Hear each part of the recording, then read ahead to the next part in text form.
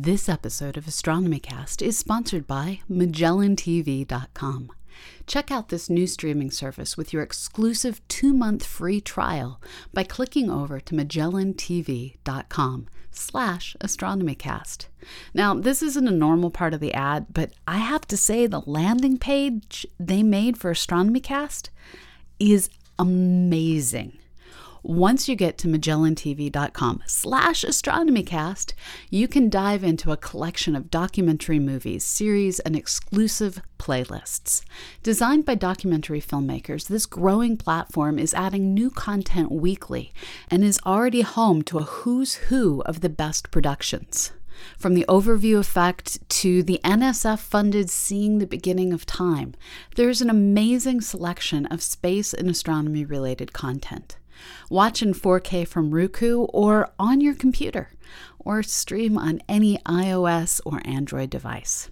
I lost track of a bunch of hours on Saturday afternoon diving through history, and you can explore the solar system, travel to distant stars, and experience the universe like never before.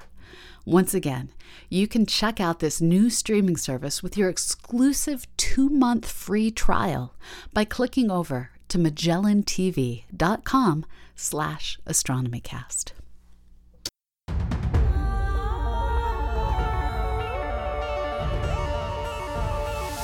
Astronomy Cast, episode 527, Astronomy of the American Southwest.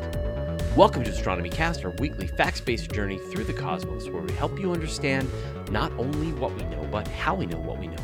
I'm Fraser Cain, publisher of Universe Today. With me, as always, Dr. Pamela Gay, a senior scientist for the Planetary Science Institute and the director of CosmoQuest. Hey, Pamela, how you doing? I'm doing well. How are you doing, Fraser? Really good. It's been a nice, relaxing week so far, actually. It's been good. Some follow-up stories. The Beresheet lander crashed, but now Beresheet 2 is go. The Falcon Heavy landed perfectly, except it didn't.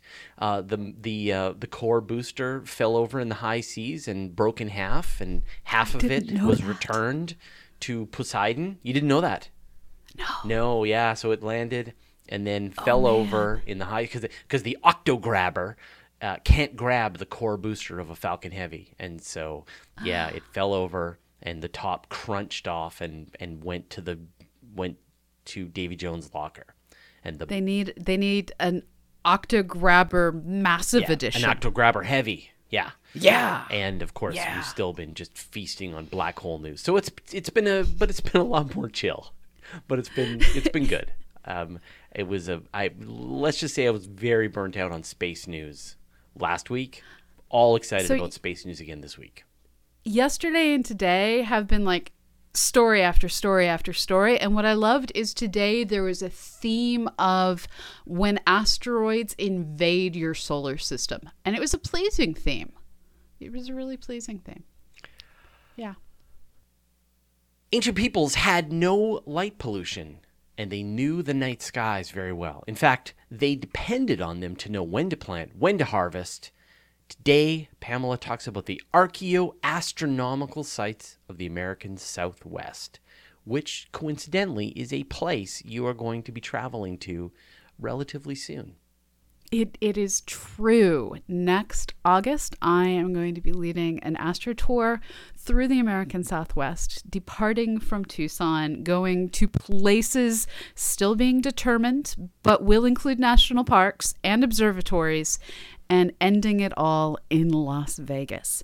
Now, we aren't going to get to visit a lot of the archaeological sites that I'm thinking today, but the reason that I'm leading that tour is because that's the part of the country where I spent my summers growing up. It's where my grandparents are. It's where I went to graduate school. It's where I did a summer REU as an undergrad. And so when I picked the topic for today, it was basically like, okay, the news is heavy. I want to pick something that will bring me joy to read. And I know exactly how this went down.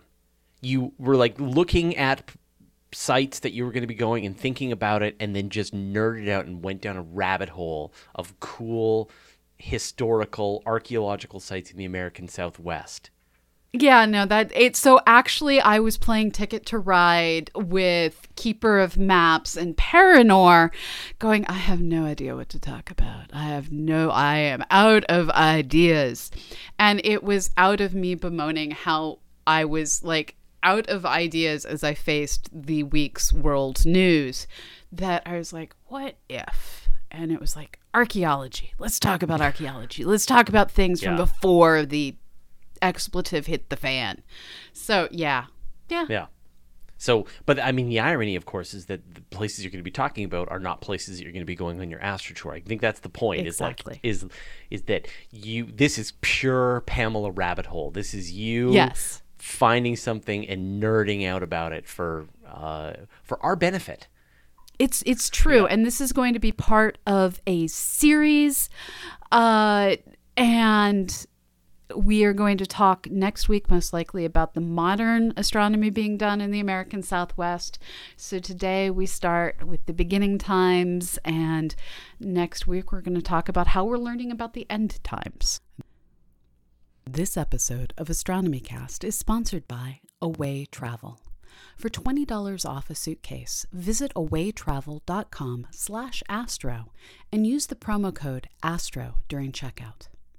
Longtime listeners of the show know I travel a lot, like Platinum Status and Million Mile Club fly a lot. Tomorrow is another trip, and as I pulled one of my 3 different sized away bags out from under the bed, I knew this one element of travel was worry-free. Each bag is lightweight, strong enough to sit on while waiting in line, and the 2 carry-ons both have built-in batteries that ever so easily pop out of the case when you have to do a last-minute bag check. My bags are a dark maroon that look professional while still standing out on the luggage carousel, and with a ton of colors, you'll be able to make your own style statement. Did I mention I can sit on them while waiting in line? I love these bags, and I think you'll love them too. Get yours and know that from their TSA-approved locks to their 360-degree spinner wheels, these bags will make the most discerning frequent flyer happy. Once again, for $20 off a suitcase, visit awaytravel.com/astro and use the promo code ASTRO during checkout. So where do you want to start? Which peoples? Which sites? Which monuments? Well, it probably makes sense to start at the beginning, and the beginning is Chaco Canyon as far as the archaeology goes. This is the place of the Anasazi people. This is, if you read a lot of Neil Gaiman, this is the peoples where coyote originated in the stories. And the Anasazi went on to fragment into the Pueblo tribes that include the Zuni, the Hopi, and many others. Now, the reason that we're starting with the Anasazi isn't just that they're the old people, they're the first ones is how they're often referred to, but they also left us amazing archaeological records of how they traced the seasons, the stars in Chaco Canyon, which is a UNESCO World Heritage Site. And it's also one of the very few sites in the world where the supernova of 1054 is believed to have been recorded. Yeah, I just surprised Pamela with an actual picture of the place that she's describing. So for those listening, there's a stunned silence there for a moment. But this is what the audience is seeing as well. Is this what you're talking about, Pamela? Why? Okay. Yes, it is. All right. So what kind of features are at this place?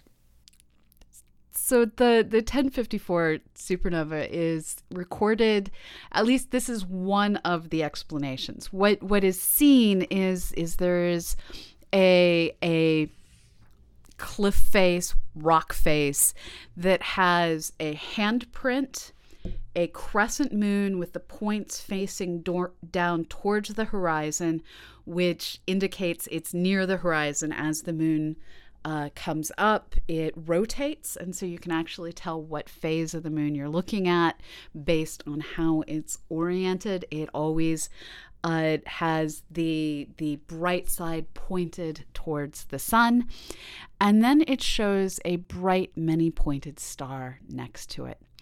And while the mundane explanation of what this is says, oh, it's just the crescent moon, the planet Venus, and a handprint.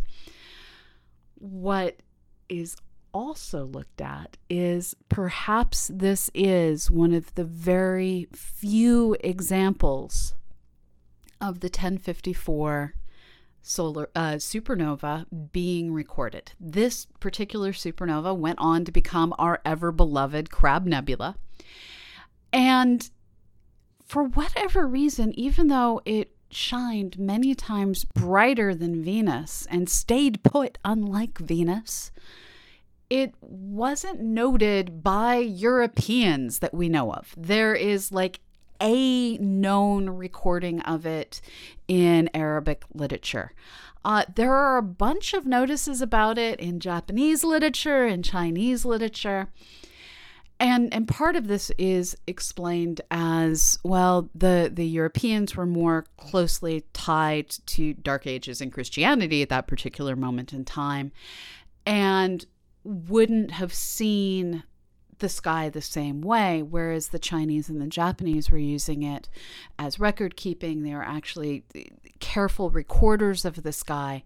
And similarly, we had we use the sky for day-to-day stuff culture in the American Southwest, where one of the ways that they figured out their calendar was to stand on specific rocks and look for the sun to rise and set aligned with specific places. And they also had sun towers scattered throughout the American Southwest. That's cool. So what's a sun tower? It's a cute little squat tower, a meter or so wide, a couple of meters tall. And they typically have an ability to get in and out. You need a door. But once you're inside, there are specific windows that are lined up to capture the sunrise or sunset on specific dates lined up with specific objects on the wall. So these would be designed to conform to the local latitude and longitude, the local geography. So these were built by someone who was like, okay, I have to put the window here, and on this day, the sunlight's going to shine through. Okay, quickly record on the wall. Okay, I'm going to put a monument here.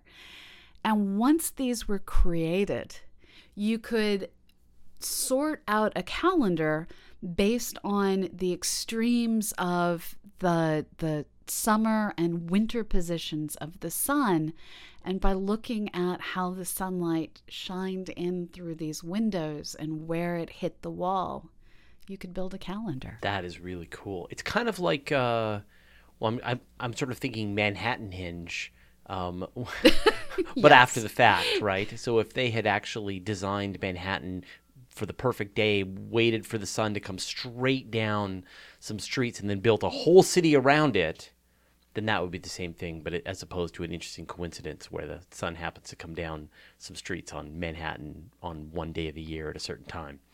What would they use something like this for, apart from just feeling really proud of their ability to predict the movements of the sun?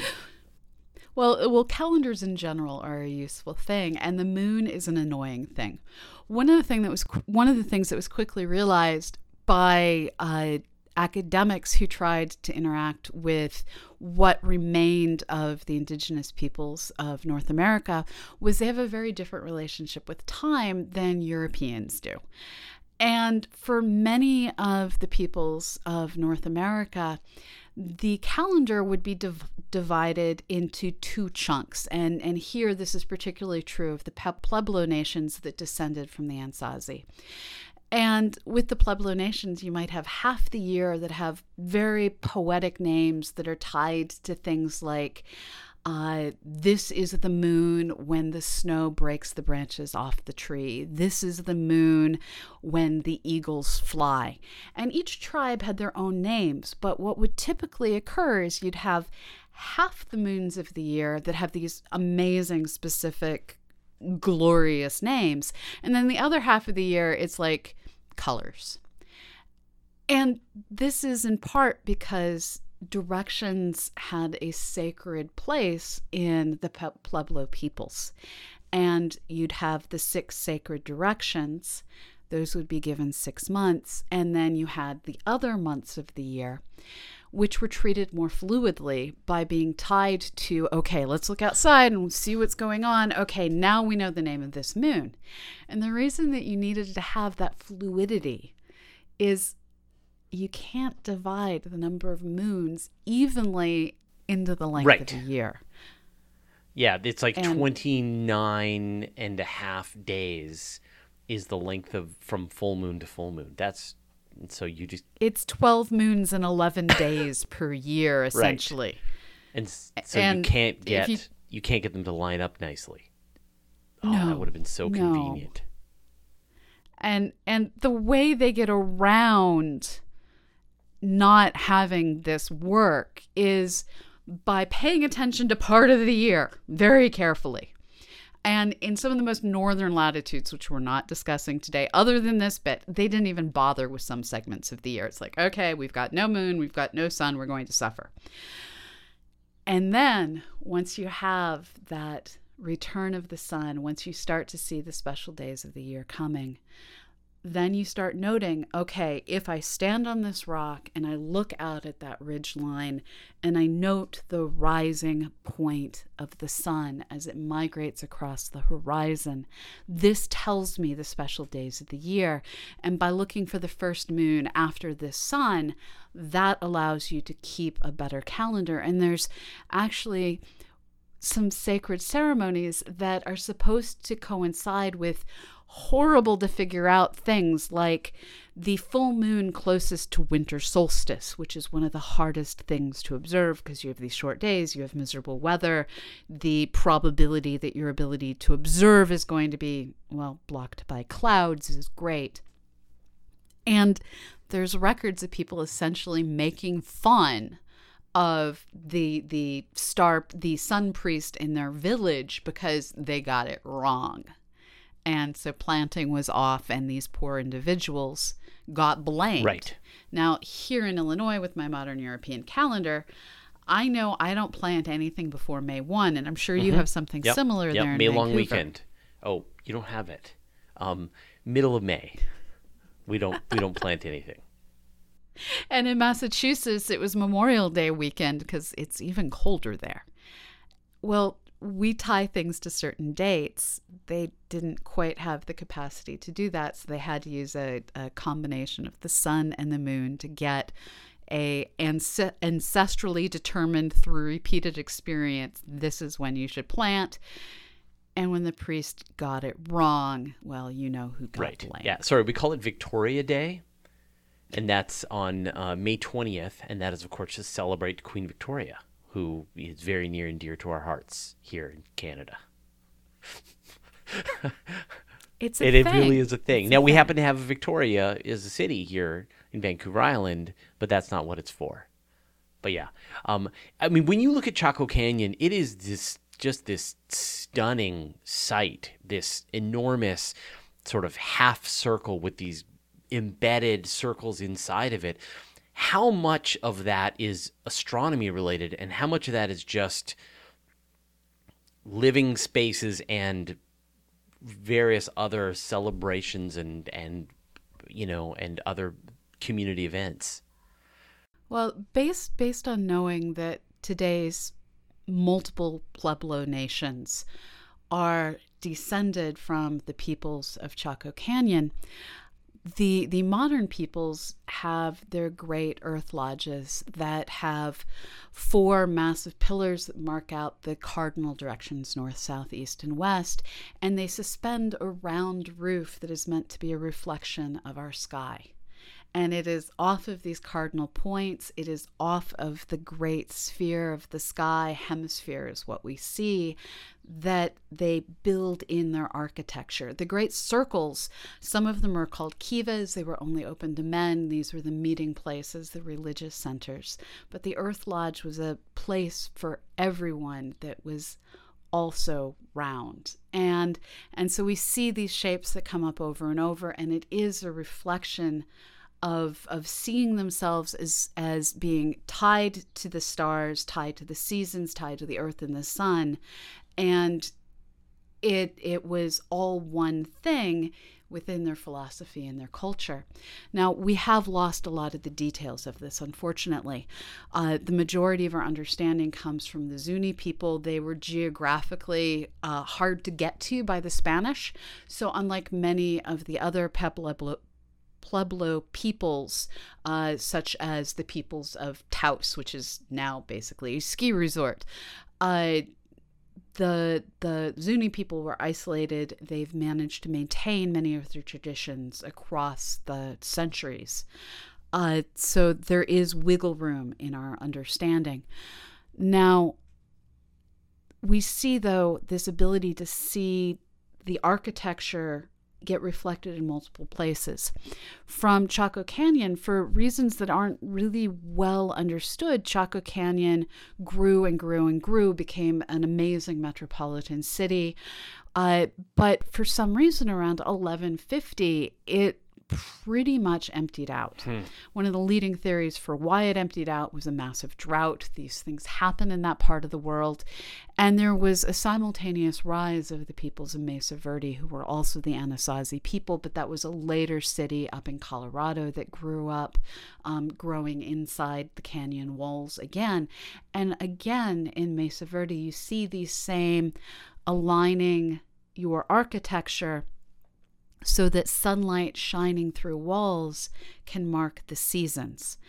Chaco Canyon's sun dagger is the most famous of these, but we see this idea of sunlight shining through small spaces to illuminate symbols getting repeated over and over throughout the architecture of the American Southwest. And that's got to be where, for example, the Harrison Ford raiding a lost ark had, opened up a door using sunlight, or it was a crystal, that's right.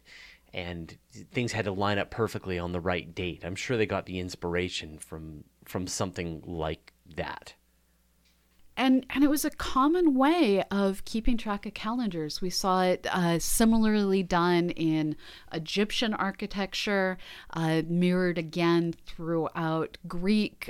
We need more understanding of what was going on throughout the rest of the Middle East, and Saudi Arabia is finally allowing archaeologists in. So hopefully we'll get more understanding of that part of the world. The sun dagger is perhaps the best case of, those rocks are doing something useful. In the British Isles, they moved rocks to create solar alignments. In Chaco Canyon, there's a set of 3 rocks that align just right to create a thin dagger of light that passes through the rocks and onto a wall behind the rocks. And on this wall, there's carved a beautiful spiral pattern. And on the equinoxes, the sun dagger pierces the center of that pattern. And on the solstices, it hits the 2 extremes, the bottom and top of that spiral pattern. So the motion of the dagger of light passing between these 3 stones that appear to be a natural formation was taken advantage of to create a calendar. That's amazing, like a natural sundial. Well, and just think about all the study that would go into getting that perfect. Some human being basically watched the stone and did whatever the historic equivalent of penciling it in was, until they knew exactly where it would hit on the equinoxes, until they knew exactly where it would hit on the solstices, and then carved into the rock. You only get one chance to do that, right? Yeah, take a couple of years, make sure that you measure twice before you carve once. This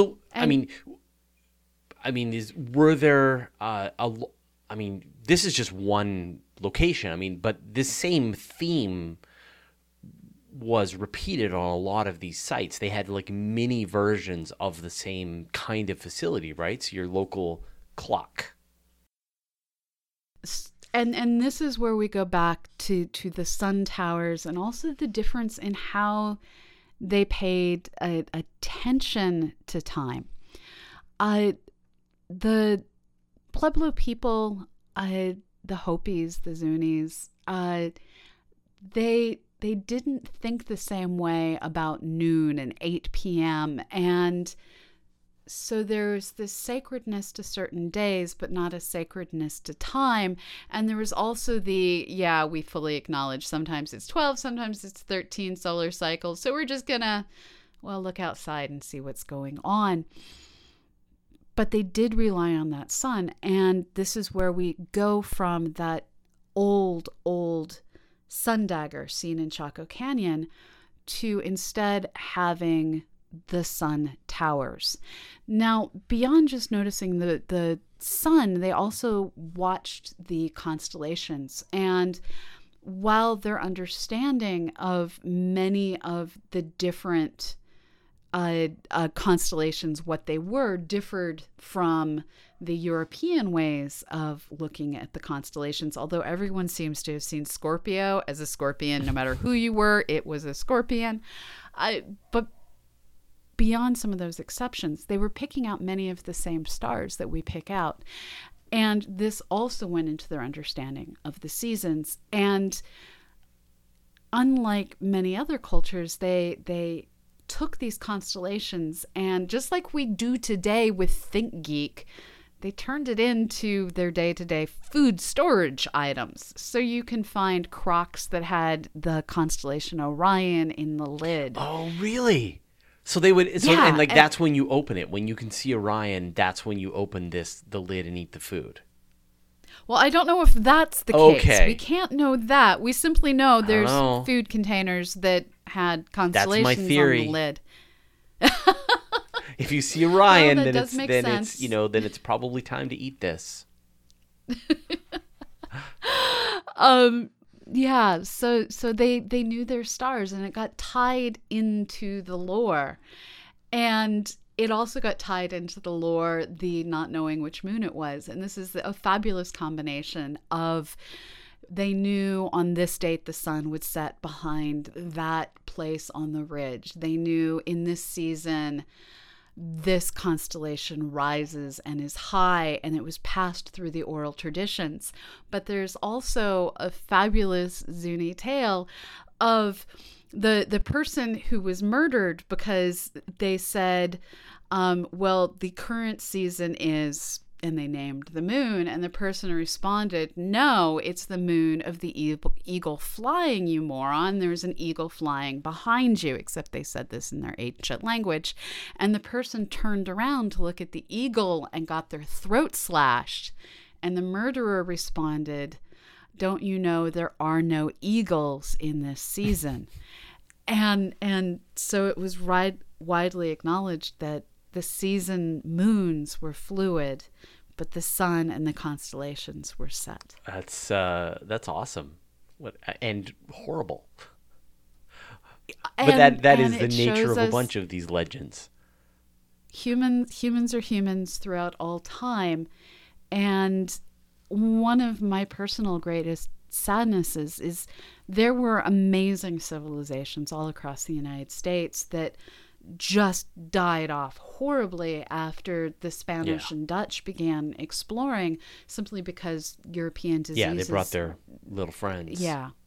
So the Mississippian people who lived where I live now went from having one of the largest cities in the world to just not existing anymore. So there's so much that we can't know. And this is where we're so lucky that the Zuni were so isolated. Yeah. Were there any more sites, any more interesting features that you wanted to mention in the last couple of minutes? I think this is one of the main sets of things for now. We will be going into discussing all of the telescopes that got built.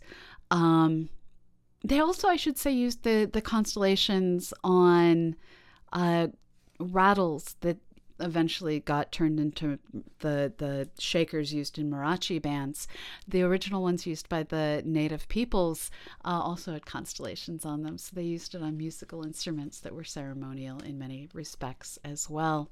So the takeaway from all of this is the native peoples of the American Southwest had this fabulous time is fluid, the moon misbehaves, the sun is solid, we can trust its rising and setting to determine when we should plant.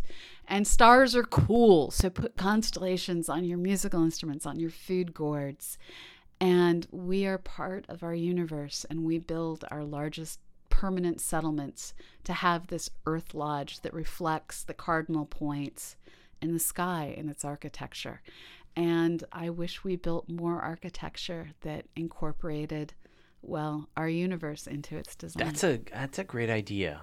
It's sort of, we definitely think about that a bit here in Canada. When we build a house, you want a south-facing, whenever you have part of it face the south so that you can get some sunlight, because it's cold and wet. And so you want to maximize the chances. And so you do think about the larger sort of facing, but you don't necessarily. I would love to have a house with some feature that on one day of the year you get this shaft of sunlight or something that perfectly goes to some other location. That would be so cool. And I'm going to add that, to my blueprint for my future house. To let the audience in on one of my happy little no longer secrets, part of the reason that my recliner is placed where it is placed is because on the most miserable winter mornings in January, the sunlight comes through my office window, shines through the fish tank, makes all the plants start bubbling oxygen, and casts rainbows all over the walls. So I organized my office furniture to maximize winter sunlight. That's incredible. All right, on that note, Pamela, thank you so much. Now, before we go, do you have some names to say? I do indeed. We are, as always, here thanks to your support through Patreon. You keep us going and allow us to help Susie keep her kids in college. One is there now and is facing finals. Amanda, we wish you the best of luck. You're going to rock it. You always do. And you are making university possible for Susie's kid. So I want to thank Jay, Alex Anderson, Dustin A., Rolf, Father Prax, Jason Graham, Ron Thorson, Claudia Mastrulani, Holly Mayer, William Jones, Brent Klenop, Jack, Brandon Wolverton, wordorigins.org, Jeremy Kerwin, Chad Colopy, Joshua Pearson, William Lauer, Joe Wilkerson, Arthur Latz Hall, Mark Stephen Rasnock, Brian Kilby, Tyrone Fong, Iggy Hammock, Omar Del Riviero, Margaret Robinson, Neuter Dude, and William Andrews. Awesome. Thanks, everybody. We'll see you next week. Thank you.